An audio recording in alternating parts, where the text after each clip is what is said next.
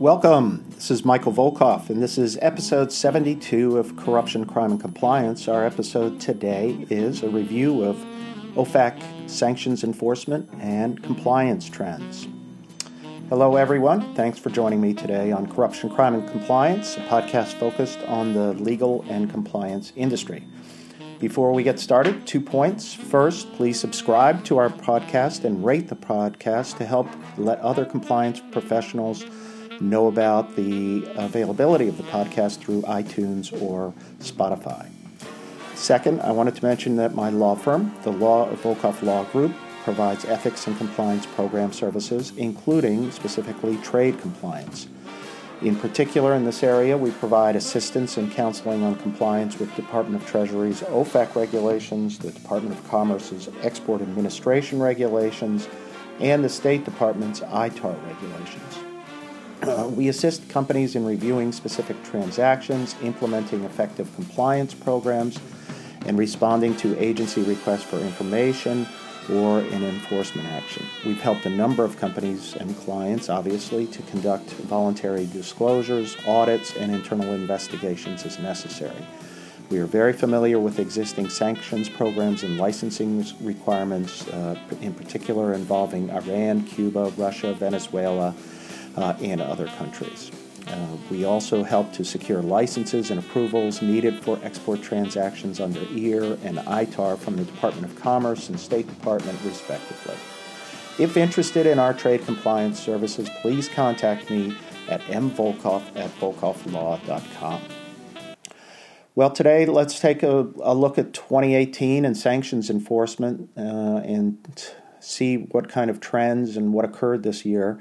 It's been a busy year in the sanctions enforcement area, not necessarily because of enforcement actions, but because of administration and administering various sanctions programs. What's really, clear over the last 5 years has been OFAC, or the Department of Treasury's, let's formally get the name out there, Office of Foreign Asset Control, has definitely expanded its influence and presence in the enforcement landscape. Global companies now face a complex regime of sanctions that require careful navigation. And as the U.S. government expands its reliance on sanctions as part of its foreign policy interests to try to influence foreign actors and advance the foreign policy interests of our country, global companies have to design and implement robust trade compliance programs. In recognition of this fact, I think the administration is planning to issue additional guidance in the area of effective compliance programs in 2019. So we'll be looking for that. And I plan to do a separate podcast on trade compliance programs and how to design them and some sort of best practices as well. And that's coming up in a follow-up episode. So let's take a look here at enforcement actions. While OFAC this year did not have a record-setting year in terms of enforcement actions in comparison to prior years, OFAC has really been busy administering the Ukraine-Russia sanctions program and reimposing the Iran sanctions program and addressing Venezuela. In its boldest move yet in the sanctions arena this year, OFAC adopted broad sanctions against Russian oligarchs, which ultimately led to the divestiture of significant oligarchs' interests in several related companies, that being Oleg Deripaska. The numbers for 2018, OFAC had only 7 separate enforcement actions totaling $71.5 million in civil penalties. Interestingly, OFAC was so busy that they did not announce its first enforcement action until June 2018, halfway through the year. This compares to enforcement action in activity in 2017, for example. OFAC had 16 enforcement actions totaling $119 million in civil penalties. So 2018 was definitely a slower year in terms of enforcement. On the other hand, in the second half of the year, I think the pace was pretty much what it was in 2017. It's just that they got a late start because of everything that they were responsible for. OFAC continued to punish global banks for violating OFAC sanctions. This year, Societe Generale and JP Morgan Chase reached settlements of $55 and $5 million, respectively, for violating OFAC sanctions. But the most important OFAC sanctions enforcement action by far was the resolution of the Epsilon case, and I'm sure you've heard me talk about it, and I'll talk about it again. In that case, OFAC was victorious in its appeals position regarding the applicable standard for enforcing third-party liability for violations of sanctions regulations. As affirmed by the U.S. Court of Appeals for the District of Columbia Circuit, a company violates a sanctions regime if it ships products to a third party when the company knows or should have known that the third party intended to ship the product to a prohibited entity, that being an SDN, specially designated national, or the country-specific prohibition, for example, to a Cuban business in violation of the embargo. The key point in this decision is the company's state of mind at the time of the shipment. The government does not have to prove that the product ultimately was shipped to a prohibited person or entity, only that the company, at the time that it acted, knew or should have known the third party intended to ship the product to a prohibited entity. So companies have to focus on their third-party risks, not just in the FCPA context, which we often talk about, but in the sanctions enforcement arena. And this requires companies to commit to more than just screening of distributors and companies, but proactive compliance strategies that include robust contractual protections, end-use certifications, training, monitoring of third parties, and auditing of third parties to ensure compliance with sanctions restrictions. Unfortunately, what we see in the marketplace in the compliance arena is that too many companies believe that just screening a third party and a customer through open source intelligence is all that is required. Sanctions compliance requires careful design and implementation of all of the required elements of a compliance program. And I look forward to the upcoming guidance coming out of the administration on export compliance, and I'm sure it's going to reinforce the need for a robust compliance program, not just a standalone system for screening third parties and customers. So let's take a review, if we can, for some of the sanctions programs and what happened this year. Let's start first, obviously, with the Iran sanctions program, and there we had on November 5th, 2018, OFAC completed the process of reimposing the Iran sanctions program. The 180-day wind-down period for the termination of the United States' participation in the Joint Comprehensive Plan of Action ended. And as part of this reimposition of U.S. sanctions, OFAC added more than 700 individuals, entities, aircraft, and vessels to the SDN list, including individuals and entities that have been removed in connection with the JCPOA, as well as over 300 new targets. So that's an important fact when looking at the Iran sanctions program and potential entities. And they're not just limited to entities that are in Iran. You often have entities outside of Iran that are included on the list.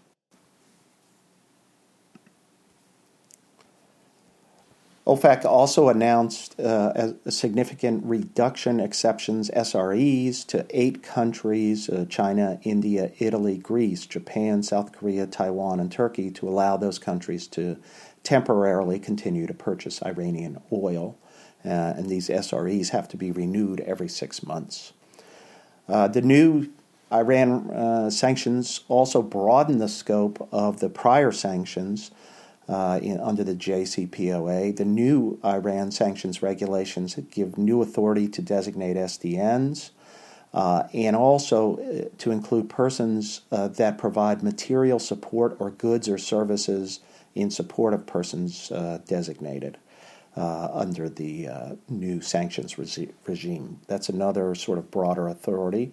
And they also include OFAC authority to prohibit or restrict correspondent and payable through accounts of foreign financial institutions.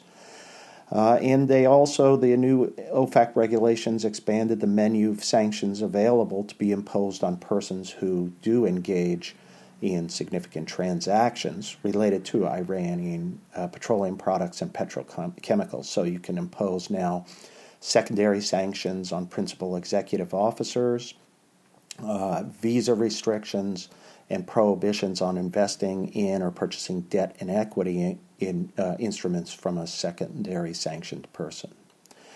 The reimposed Iran sanctions program also expands restrictions on foreign subsidiaries of U.S.-owned or controlled companies by prohibiting transactions with persons blocked under the regulations as well.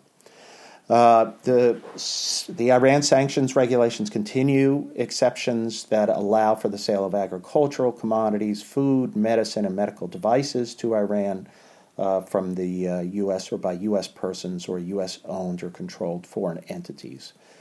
So those existing licenses will continue. Now let's go to the Ukraine-Russia sanctions and the events in terms of 2018.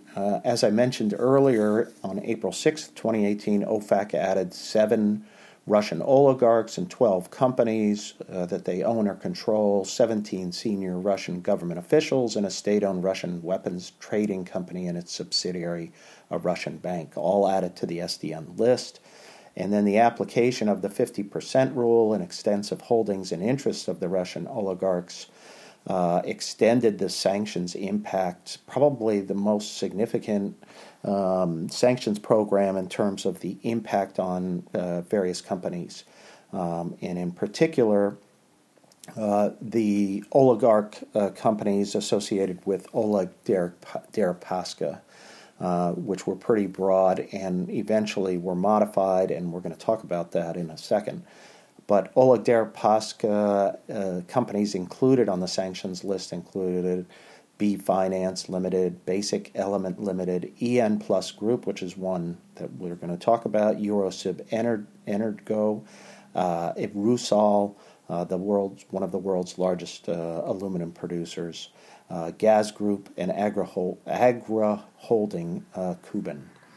So Rusal is, like I mentioned, a large aluminum supplier that many companies deal with in the global economy. And Gaz Group is the largest manufacturer of commercial vehicles, which was also extended in.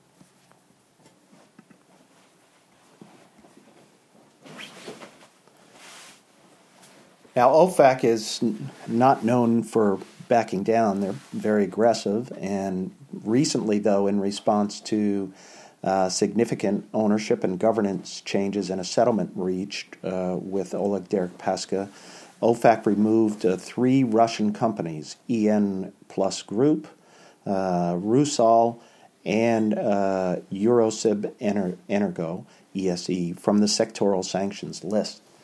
And OFAC's decision to remove the 3 companies capped a long, extensive effort by Oleg Deripaska to modify his ownership and control of these companies to satisfy OFAC regulators that he no longer exercised ownership or management control of the companies. To secure removal of these entities, the companies agreed first to reduce Deripaska's ownership interest below 50%, 2, to change the composition of the boards of directors of each of the 3 entities, 3, to a robust schedule of auditing, certifying, and reporting requirements. So as part of the agreement, half of EN Plus's board, for example, will be comprised of U.S. and U.K. citizens, and Rusal's chairman of the board will resign. Deripaska himself will remain sanctioned, and companies or individuals that conduct business with Deripaska or any company he owns 50% or more of will be subject to secondary sanctions. OFAC's original oligarch sanctions were announced on April 6, 2018, and OFAC's sanctions on Rusal had a significant impact on aluminum prices and supplies, as I mentioned. So Deripaska and the three companies petitioned OFAC to delist the designations, and he agreed to reduce his ownership interest to 44.95 of EN Plus, which in turn owns Rusal, which is a subsidiary. Deripaska originally owned 70% of EN Plus. He also agreed not to earn any money from the corporate restructuring and reduction of his assets and control, and EN Plus will retain control of ownership of Rusal and ESE, the two subsidiaries. He also Deripaska agreed to vote no more than 35% of his shares in EN Plus, and the balance of his shares, then roughly 9%, will be voted by an independent third party with no ties to Deripaska. As I mentioned, EN Plus agreed to create a new board of directors, 12 board of directors, over half of whom are designated independent directors. OFAC gets to vet the entire board, and half of the board, like I mentioned, will consist of U.S. and U.K. nationals. Deripaska himself will have the right to nominate no more than 4 directors, and he agreed to a comprehensive letter to restrict his ability to exercise or influence, informally control of EN Plus. He explicitly agreed not to directly or indirectly exercise controlling influence over management or policies of EN Plus. EN Plus also agreed to a comprehensive auditing, certifying, and reporting regime, including auditing EN's and Rusal's engagements with Deripaska, providing monthly certifications of compliance with OFAC terms of the agreement, providing quarterly reports to OFAC from EN Plus and Rusal, and notifying OFAC of any changes to board composition, ownership, or compliance with terms of the settlement. This settlement, I think, provides important guidance in how companies can seek to shield themselves from related entities in which there may be, let's say, a 70% interest, or under the 50% rule would qualify as a prohibited entity. Here now we have sort of the outline of a way to structure arrangements between two entities to sort of exclude application of the 50% rule. And that's why this is an important settlement, and the terms of it are interesting to follow.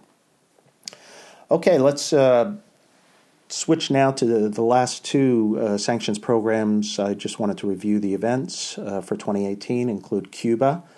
In the last few years, nearly all business activity involving Cuba was blocked. There was a general thawing of relations between the U.S. and Cuba, and OFAC and the Department of Commerce, Bureau of Industry and Security, BIS, under the Obama administration, promulgated a narrow set of exceptions to the general prohibition. With the Trump administration, these regulations and exceptions were modified and restricted again, sort of going back and making them even a little bit tougher in some respects. The Cuba embargo and OFAC regulations prohibit the export or re-export of all products, technologies, or services, either directly or through a third country. They're very broad in scope. It's statutory and through regulations, and require any real modification of the Cuba prohibitions is going to require congressional action to modify the embargo. Like I said, the Obama administration tried to relax the OFAC regulations to the extent they could, primarily in the area of travel and education. And the Trump administration has sort of pushed back, and they've reimposed some stricter regulations that were targeted towards the Cuban military and intelligence interests.